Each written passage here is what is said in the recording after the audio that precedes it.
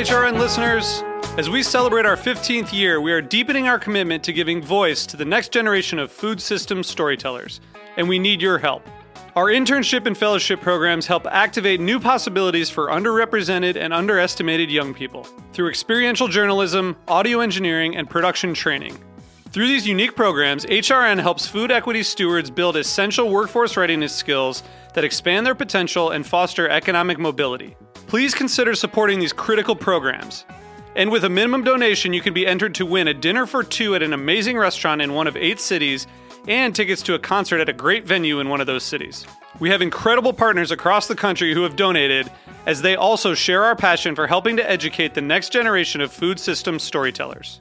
Check out heritageradionetwork.org/15 to donate and enter to win today. That's heritageradionetwork.org/15 to donate and enter to win today. And make sure you donate before March 31st. Thank you. This piece was brought to you by Roberta's, robertaspizza.com. Hi, this is Celia Kutcher, host of Animal Instinct, and you are listening to Heritage Radio Network, broadcasting live from Bushwick, Brooklyn. If you like this program, visit heritageradionetwork.org for thousands more.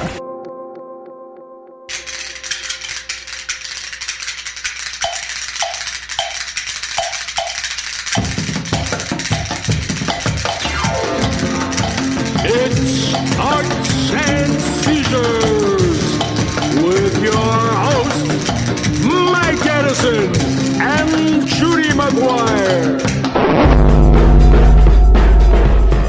Arts and Seizures. Welcome to New York, Judy. Did it end early this time? That fade keeps coming faster and faster. They just want more goodness out of our mouths. That's it, because it is a fast 30 minutes, the fastest 30 minutes on the internet today. Let's get right to our guest. Let's get right to it. We've got John Strasbow, author, writer, journalist, historian editor of the New York Press, of one editor of the where New we York were Press. both inmates on and off for a while. Yes. And his new book is called The Village. Like your book, Mike, it has a giant subtitle. I have to put on my granny glasses. 400 Years of Beats, Bohemians, Radicals, and Rogues, A History of Greenwich Village. 400 years. 400 years. Yeah. Well, that's what got me in the door. That's because, rounding it up a little. It's actually about 300 years. Considering this is a country that's only 240 years old, more or less. Yeah. 400 years of Greenwich Village? 1620. 1620. Yeah, So when did it get named Greenwich Village? You know, there's a lot of question about that, but it didn't become really known as Greenwich Village until like the 1920s when the real estate guys were marketing it as Ye Olde Greenwich Village. And then before that, it was like the 15th Ward and the 9th Ward, the way most neighborhoods. So even then, real estate guys were renaming neighborhoods to make them sound pretty like Clinton. You know, exactly. And finding, where the artists and the bohemians were hanging out and, moving in, raising the rents, kicking them out, and bringing in people by calling it, Ye Olde Greenwich Village. 1920. Now, I want to ask you this because you define Greenwich Village. Now, we move it all the way to the river on the west side. Yeah, okay, so what we call the West Village, and I agree with that, of course. Yep. And, I agree that Houston Street would be the southern edge, and I know it used to be called South Greenwich Village, below Houston Street before it was Soho. But going east, I feel pretty strongly that the border is the Bowery. That you draw it at Broadway, but that means that Cooper Union isn't really in Greenwich Village, because to me, Astor Place, that's sort of like the entry to the East Village there, and the Strand. Also, in the Greenwich Village of my mind. I hear you. No, I figure that's the Lower East Side, or even NoHo. NoHo, even though it was an invented, relatively new term, is not a bad term for that sort of dead man zone in between. So you got Greenwich Village. I just take it up to Broadway. Also, partly because the book would have had to have been twice as long as if I kept going, farther east with it too. That's a big block right there. I was thinking of myself here too, but I want to do the Lower East Side as a book at some point. So I thought, all right, I'm going to cut it at Broadway, and Well, the Lower East Side too. The top boundary, that would be Houston Street. I'm guessing the Lower East Side versus the East Village. Well, there's another thing. So it wasn't the East Village until people started calling it that in the late 50s. So no. I think the Lower East Side, you go all the way up to 14th Street, the same as you do for Greenwich Village. And certainly that is some controversial stuff we're talking about. Well, I think it's important to get your bearings, like I said, the Greenwich Village of my mind, and like we were talking before we both, live in Brooklyn now, but we both, came to New York to live in Manhattan. Manhattan was the thing, and my idea was when I was a kid, I was going to move to Greenwich Village because that's where the Beatniks and the Bohemians, that's where the action was, that's the scene was, that's what I romanticized. In the Greenwich Village of my mind, of course. Then it became, you realize it became a tourist place. Yep. And the money was out there. Although I discovered this wonderful bar, I must have been about 15, down on Christopher Street, where old men would buy me drinks. It was absolutely fantastic. Still there. They won't be buying you drinks absolutely fantastic. anymore. Yeah, and there's not too many of those bars left over there anymore. Yeah, I mean, the whole the gay population has been shrinking there. I mean, unless you're like a super moneyed gay dude. Yeah, it's if you're a gay celebrity, you can live there, a gay movie star. But gay guys, just guys, actually, they've been leaving since the 80s. But I just saw that Boots and Saddles lost its lease, and it's gone. So I think they found a new place, though. We can ask Jeremiah when good. When we get him on. Good. So out of researching 400 years, like you must have come across a lot of characters. Like, who are some of your favorites? Tons of them. Like, kind of anybody who was anybody in the arts and culture, not just in America, but in the world, at least passed through Greenwich Village in the 20th century. And the later 19th century. There was everybody. It's very, very fertile. And when you think about what a tiny, footprint that place is, you can walk through it in 15 minutes. But everybody was there, from like Khalil Gibran to the Beats and Kerouac and all those guys, and all the folk people, and Jimi Hendrix got discovered there, and the Fugs, and it just and the abstract expressionists, the painters that came out of Greenwich Village were there. All the dance people, the avant-garde film people were all there. Everybody was in. If they weren't in Greenwich Village, they were on the Lower East Side, one or the other. Have you ever lived there? When I moved to New York about 25 years ago, my first apartment was at 10th and 6th.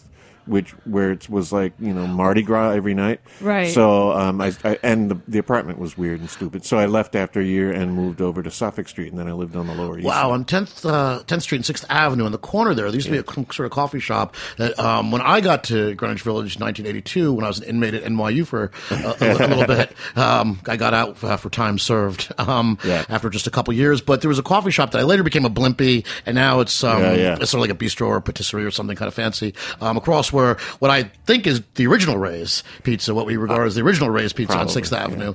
But that seemed to be some holdout, like beatnik holdout. Because I remember we'd go in there and get coffee. John Waters used to love that place. He used to go in there all the time. And we got invited to these crazy parties. I was like 18, and these old guys with white beards thought we were cool because we'd hang out there, and people were passing jugs of wine around. I mean, it was like the last gasp of beatnik sunshine. Oh, that's so great.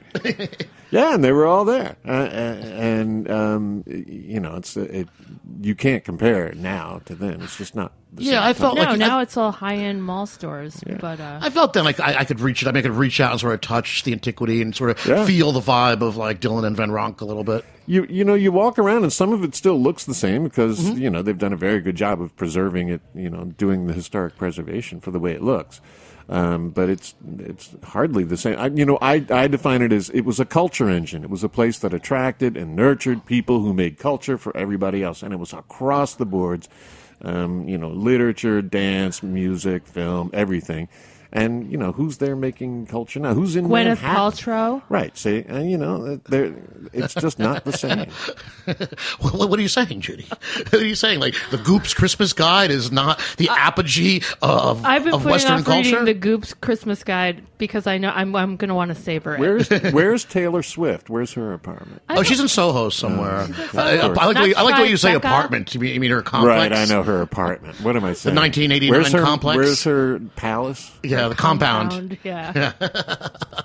Well, people have been talking about Taylor Swift, too. It's funny, just so much she's not New York, she's not this. But celebrities have been coming to New York and exploiting it since the beginning of time. So I don't find her moving here and sort of, planting, a flag in the ground any more offensive than any other celebrity who's done it. Did you see Jeremiah's open letter in the Daily News when everybody was complaining about her? He was like, she's the perfect spokesman for New York City in 2014. Shut up. And he's right. Yeah.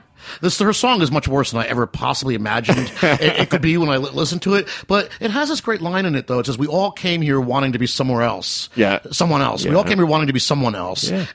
It's a place where boys can like boys and girls can like girls. And I thought, that's not the worst message I ever heard in my life, and it's very true, and I think that speaks... I think it used to be true. I don't know. We came here, I mean, we were all like punk rockers and artists and somehow disenfranchised or disillusioned with suburbia, of course. We came flocking to New York to be ourselves, to find ourselves, and to reinvent ourselves. Clearly, people are still doing that. It's just different people. It's not the same kind of people. Yeah. It takes a little more budget than we had. There's some sociologists have some term for it's reversed white flight. The children and the grandchildren of all the white folks who left back in the 70s when it was supposedly so horrible here have come back from the suburbs because they were bored in the suburbs. Well, and now they don't even leave when they have kids. I mean, don't have to now. Yeah. Oh my God, there are babies at the bar here at Roberta's today. Yeah. There are a lot of them. They're everywhere. New York used to be a place that was scary to the people that we were trying to get away from in our suburban upbringing, whether it was Baltimore, New Jersey, or wherever you were coming from. But now it welcomes exactly the people we were trying not to be. And there are an awful lot of people who like it this way, and you can't argue that it's not cleaner, it's not nicer, it's not a lot of things, but it's also, I think you would agree, you guys would agree. If you're a little more old school, it's also not New York. It's certainly not Manhattan. It's just, and it's certainly not downtown. Downtown has been so uptowned that there used to be. They were not geographical designations. That was a whole cultural thing. There was downtown culture and there was uptown culture. It was the Greenwich Village of your mind. And no such thing. And when I was just moving from the tony little hamlet of Kips Bay, where I've lived, Kips Bay. Where I've lived for I go to the movies there. 15 years. I know. I love my Googleplex. So and you left once they got a fairway. But I they got a fairway. The fairway was awesome. Come on, man. What'd you leave for? And I should plug in the Fairway Bagel. I mean, of all whatever they're doing back there at the Fairway Bakery is just, they're doing some magic there. Excellent. I put it up with H&H or Essa Bagel or any of the great bagels in New York. The Fairway Bagel, they're doing something right back there. But I'll tell you what. And you left. And I left, but, I love where I live, in Carroll Gardens now, trees, and it's just a lot quieter. And, especially being in my 20s, being a bachelor in Manhattan and downtown in Greenwich Village, or the East Village was the place to be. But I even said when I was getting ready to move, I'd rather live on the Upper East Side than the East Village at this point. And I never thought I'd hear those words coming out of my head. It's cheaper. The Upper East Side is now much cheaper than sure, you get a better apartment, you get a better space, but I don't want to live in like a frat house, which is what the East Village has become. It's just. I mean, we used to sit down, go to a bar in the East Village, a normal bar, a dive bar, or not so divey bar, and you never knew who you were sitting next to. Like, you talk about a culture engine. In the 80s, the East Village definitely fit that description, like I was saying, I once wanted to live in Greenwich Village, and that didn't really happen, and I thought maybe I'd buy a loft in Soho, and of course that didn't happen. But eventually I landed in the East Village, which was the next logical place, and I was surrounded by artists, by painters, by punk rockers, by failed poets, by maybe some guy who was going to become a great filmmaker. Pains in the butt, crazy people. And you could sit in the bar and never know who you were sitting next to. The guy could be a great theater actor. He could be a fantastic poet. He could be a novelist waiting to flourish, or just another, drunk loser. Just another drug addict. But we all hung out together. Steal your change. And whatever caste system that has been established in Manhattan and all of New York now just really didn't exist back then. Well, the point is that, if you're going to be if you're going to try to be a working artist of any kind of culture producer, it's really, really important to have a cheap place to live and work, because in America you're not going to get paid much to be a culture worker. And you used to be able to find those in various places in Manhattan and Greenwich Village for the longest time. And then, that started to get too expensive. So then it was the Lower East Side in the East Village. Exactly. Soho cost nothing when people were first pioneering Soho. But, so as the rents keep going up and the real estate prices keep going up, you're making it harder and harder and harder for the people who make culture to live there. And there's been this enormous diaspora of creative people out of the one place in the country that was the creative center of the country and in some ways the world for a long, long time, and you've kicked them all out. So we're sitting in Bushwick now. It's in Bushwick. Pretty soon, this is going to get too expensive. They're going to push all the Bushwick. I think it already is. It's already happening, and it's ugly. I mean, I was talking to a guy who went from Williamsburg to Bushwick to Crown Heights and Crown Heights. Bed-Stuy. He went to Bed-Stuy, and Bed-Stuy was getting too expensive. Bed-Stuy ain't what it used to be. That ain't the Bed-Stuy of our. Yeah, they have fancy. Where are you going to be? Where are you going to get stopped at a White Castle? There's this woman I know, I'm on some internet group with her. She moved to Bed-Stuy, and this actually did make me laugh, because her and her uptight white boyfriend moved to this like really overpriced, jerky house, and somebody crapped on her front step, and she was so upset. It's like, yeah, okay, you know what you represent? Right, exactly. Exactly. Of course they did. So it's as though they're pushing the young, starving artist types and the old starving artist types too. But who cares about us old ones? We've done our bit. True. But the young ones who used to come, you used to be able to come here. You could find the place. Lou Reed was spending $7 a month rent when he moved to the New York City.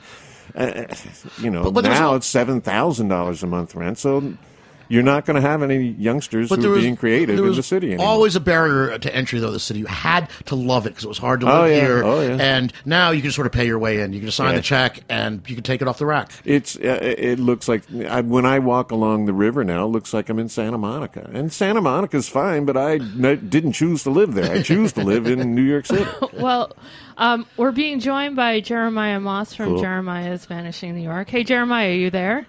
Hey, how's it going? Hey, mystery guy. Hey, Jeremiah. I've got John Strasbaugh and Mike Edison in the studio with me. Welcome. Hi, John and Mike. Hey. Hey, Jeremiah, I wanted to ask you right off the bat. You've been very active in trying to save my namesake cafe, the Edison Cafe. And how's that going? I was up there trying to get lunch the other day, and man, there were hundreds of people there. So you're doing something right. It's been it's been a big success. We've done today's the third lunch mob. We have a dinner mob with klezmer music coming up on Thursday. Excellent. And there have been lines out the door. People are showing up, day after day with signs. And there's a documentary filmmaker there who's trying to do a movie on it, and lots and lots of press. So it's been great. Have you heard anything from management about what's going to happen? I've heard nothing. No. I've heard nothing. No. And we got Gail Brewer, Manhattan Borough President, just wrote a letter to the owner of the hotel, saying please give them a lease. Yeah. And it really is the last vestige of. It's really the last good place to eat in Times Square.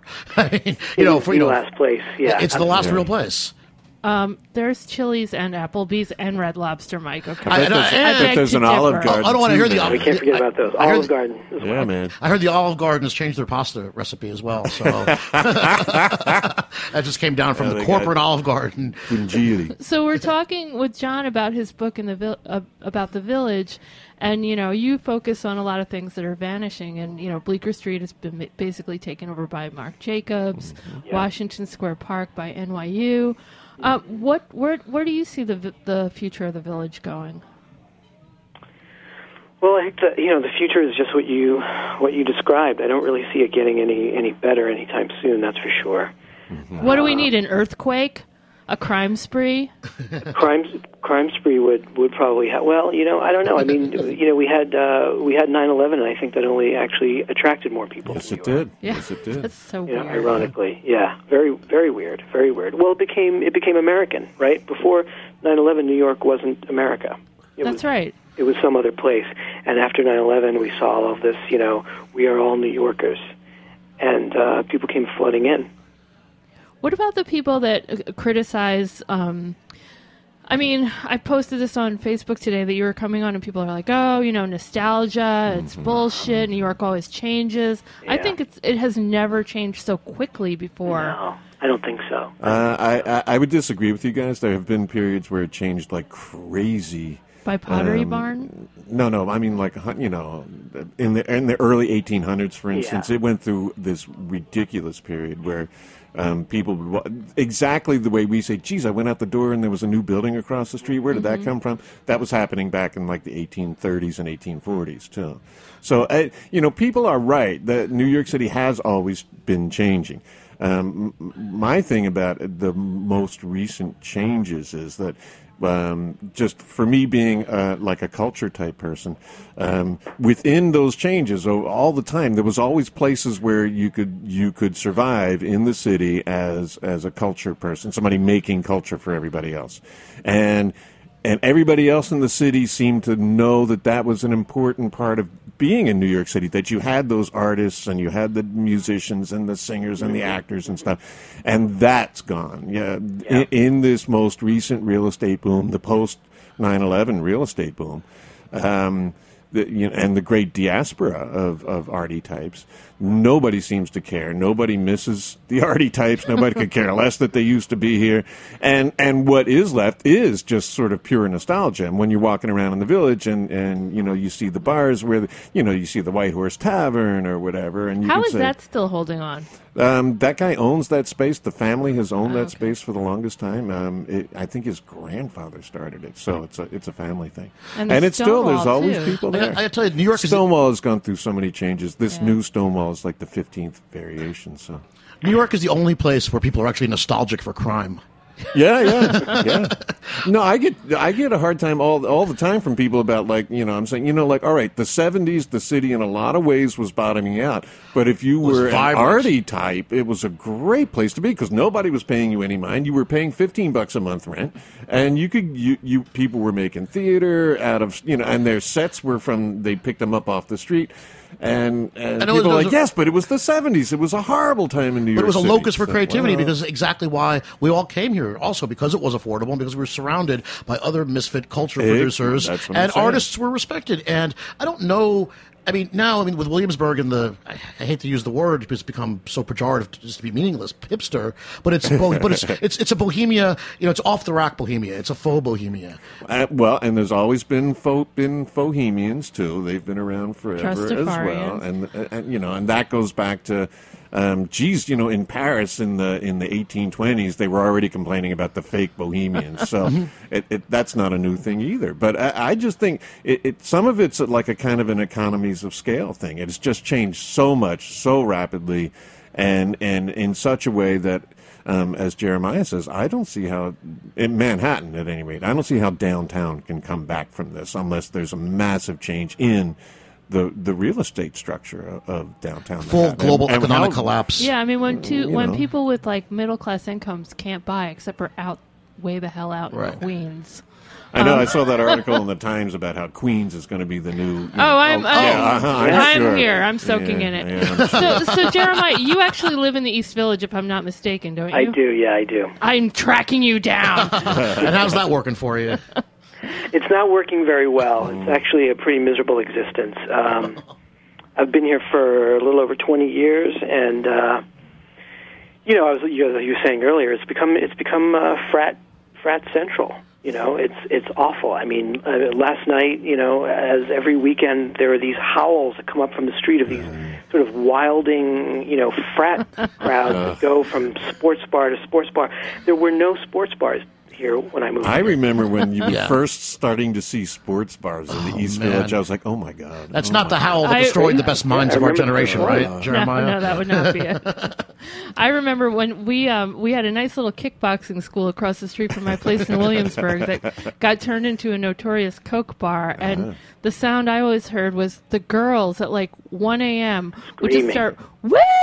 Oh yeah, woo! My friend. What's with the woo? What the woo? Yeah, the woo girls. I'm missing that gene. I've never heard it before. Yeah. And now it's a constant. It's like this battle cry. It's like I think of it as like the conquering warriors have come in and they've invaded and they're doing this battle cry to let us all know it's ours now. It's a Sakatini battle cry. I gotta say, sports bars. TVs and bars and restaurants. This has got to be like the greatest proliferation of culture death I've ever seen. I won't even go into a restaurant if there's a TV. These giant screen TVs at a fucking sushi bar. It's like, well, out in Big Sky Country where I live now in Queens, that's Jackson Heights, not Jackson, Wyoming. It's like a lot of South Americans who are super into soccer. So there is a TV in every single bar.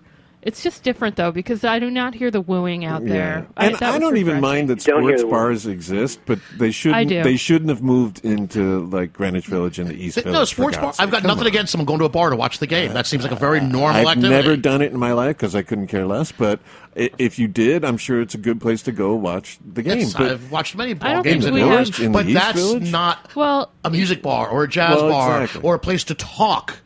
That's the thing. TVs stop conversation dead. Yeah. And, well, TVs and their phones. Kids don't talk. Their faces are like vestigial organs now. They don't even look at each other anymore. My old friend Ernie, who ran or still does the Holland Bar, one of the seediest bars in New York, and also Rudy's and one other place. Is an old time bar guy, and he used to say the TV in the bar can only have sports of the President of the United States on it because that's the only thing that sells drinks. And he caught his guys one day. He came in during a day shift to the Holland Bar, and they were watching Days of Our Lives, and he ripped the TV out and threw it on the street. So, Jeremiah, I wanted to ask you, what's like the, Edison is up Midtown, but what's the latest causes like in your neighborhood? What's disappearing next? Where should we go? I have to give it some thoughts. Like, what's left? That's the thing. Yeah. I mean, there's so little. I mean, there's Ray's Candy on Avenue A. I think that's probably not going to last much Ray's? longer. Oh man. Ray's Candy, and then there's Di Roberti's, and they great pastry shop for 100+ years, and they own the building. They have it listed. It's been listed for sale for quite a while, and they are denying that they're selling it, but they have it listed. So, but so for the right price. That's one of my favorite rooms in all of that neighborhood, and all of the city really is the Di Roberti's. Now Di Roberti's put in flat screen TVs, and I hate it. Oh, that's too bad. I mean, you can't even go there is not one place in Hoboken that does not have a television, so I see that coming to the East Village. Jeremiah, how do you answer the nostalgic attack? When people say you're just being nostalgic, shut up. I think that people who say that are understandably in denial about the devastation that's going on right now, and I hear it a lot from native New Yorkers, and I think that that's part of like, well, we've been here all our lives, and we know that New York always changes, and like you said, that's absolutely true, but in our lifetime, you're talking about the early 1800s is the last time this happened, but in our lifetime, in multiple generation lifetimes, the century of New York as the culture mover, is over. Absolutely, it's over, and we're talking about a century and a half of time. I would say 200 years, really. 200 years. Yeah. I mean, it's a good run. But yeah. Sorry, but it's something to be, I think, to be upset about. And the people who are not upset about it, who are saying, New York always changes, really are not, I don't know if they're not tuned in or they're in some kind of fantasy land of unreality, but, if you're paying attention, it's undeniable. I think it's nuanced, too. I mean, we've always heard a lot of people who, when a bar closes, there's a lot of outcry, and everybody says, well, when's the last time you were there? When's the last time you were at the Mars Bar? Right. And CBGB's hadn't honestly booked a good show in years because the people that were running it weren't really, being, caretakers of the culture at any point. It was kind of, the booking policy was lazy, even his bands wanted to play there and loved it. And change will happen. It can't. The people that really bog me is like any change at all. But of course, when a 7-Eleven went up on my corner, I mean, I was the first guy to throw AC fit. I didn't want to live next to a truck stop. What will you guys miss? There was a New York miss? Times article. Gina Belafonte published that thing saying, you can't really grieve if you didn't go there, and I disagree with that. Yeah. I mean, you can grieve for the overall fabric of the city and what's being lost, and these places aren't closing. I agree with that. And what's being replaced by too. Like, do we really need a T-Mobile because store? of a lack of business. That's the other thing. Mm-hmm. Cafe Edison, the lunch mobs aside, they're busy all the time. They're closing because the landlord's kicking them out, and that's the story. Right. Very good point. Another good point. It's you can be doing really well and people are in there all the time, but if the new owners raise the rent by 3 times on you when your lease comes around, 10 times, where are you going to go? I mean, Bleecker Street was wiped out because rents were going up 5-10 times. Yeah. I got talked into buying a really expensive pair of earrings that I didn't need because the store had been there for like 30 years, and I was talking to the owner, and he's like, Marc Jacobs. I'm like, all right, I'll buy them.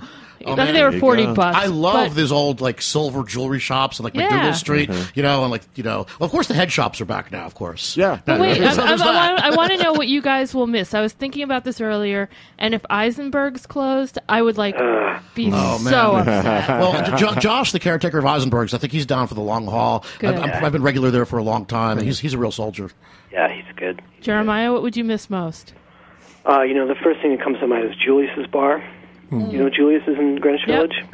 One of the old school gay bars, yeah. Old school, been there for a million years, and it's just got, you walk in there and it's like stepping back into the 1930s, 40s, 50s. And unfortunately what's happening is a lot of, what I call the Sex and the City girls they've discovered it. Boy. So they're in Julius's? Yeah. Oh, no. Because gay guys are so entertaining. Yeah, and once they've discovered it, we could do a whole show about how toxic that TV show was. I didn't know that. John, before we go? I do think it's sad that Boots and Saddles is getting kicked out of its space. I was in there once, like 100 years ago. But, as an institution and as a reminder of of what the neighborhood once was, I think it's important. Now, Jeremiah, I heard that they might be getting another space somewhere in the village. They got a deal for another space. All right, good, fine. So we're closing on a high note. Yay! Yay, Boots and Saddles. Thank you so much, Jeremiah, for calling in. Thank you.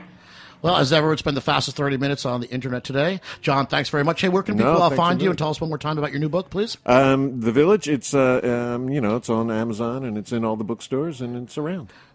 All right. Till next week when we drink wine. Next week is our annual wine tasting. We got Jean-Luc Ledoux coming back with some very special guests. All right, so for Judy and John and Liz in the booth, this is Mike Edison. See you next week on Arts and Seizures.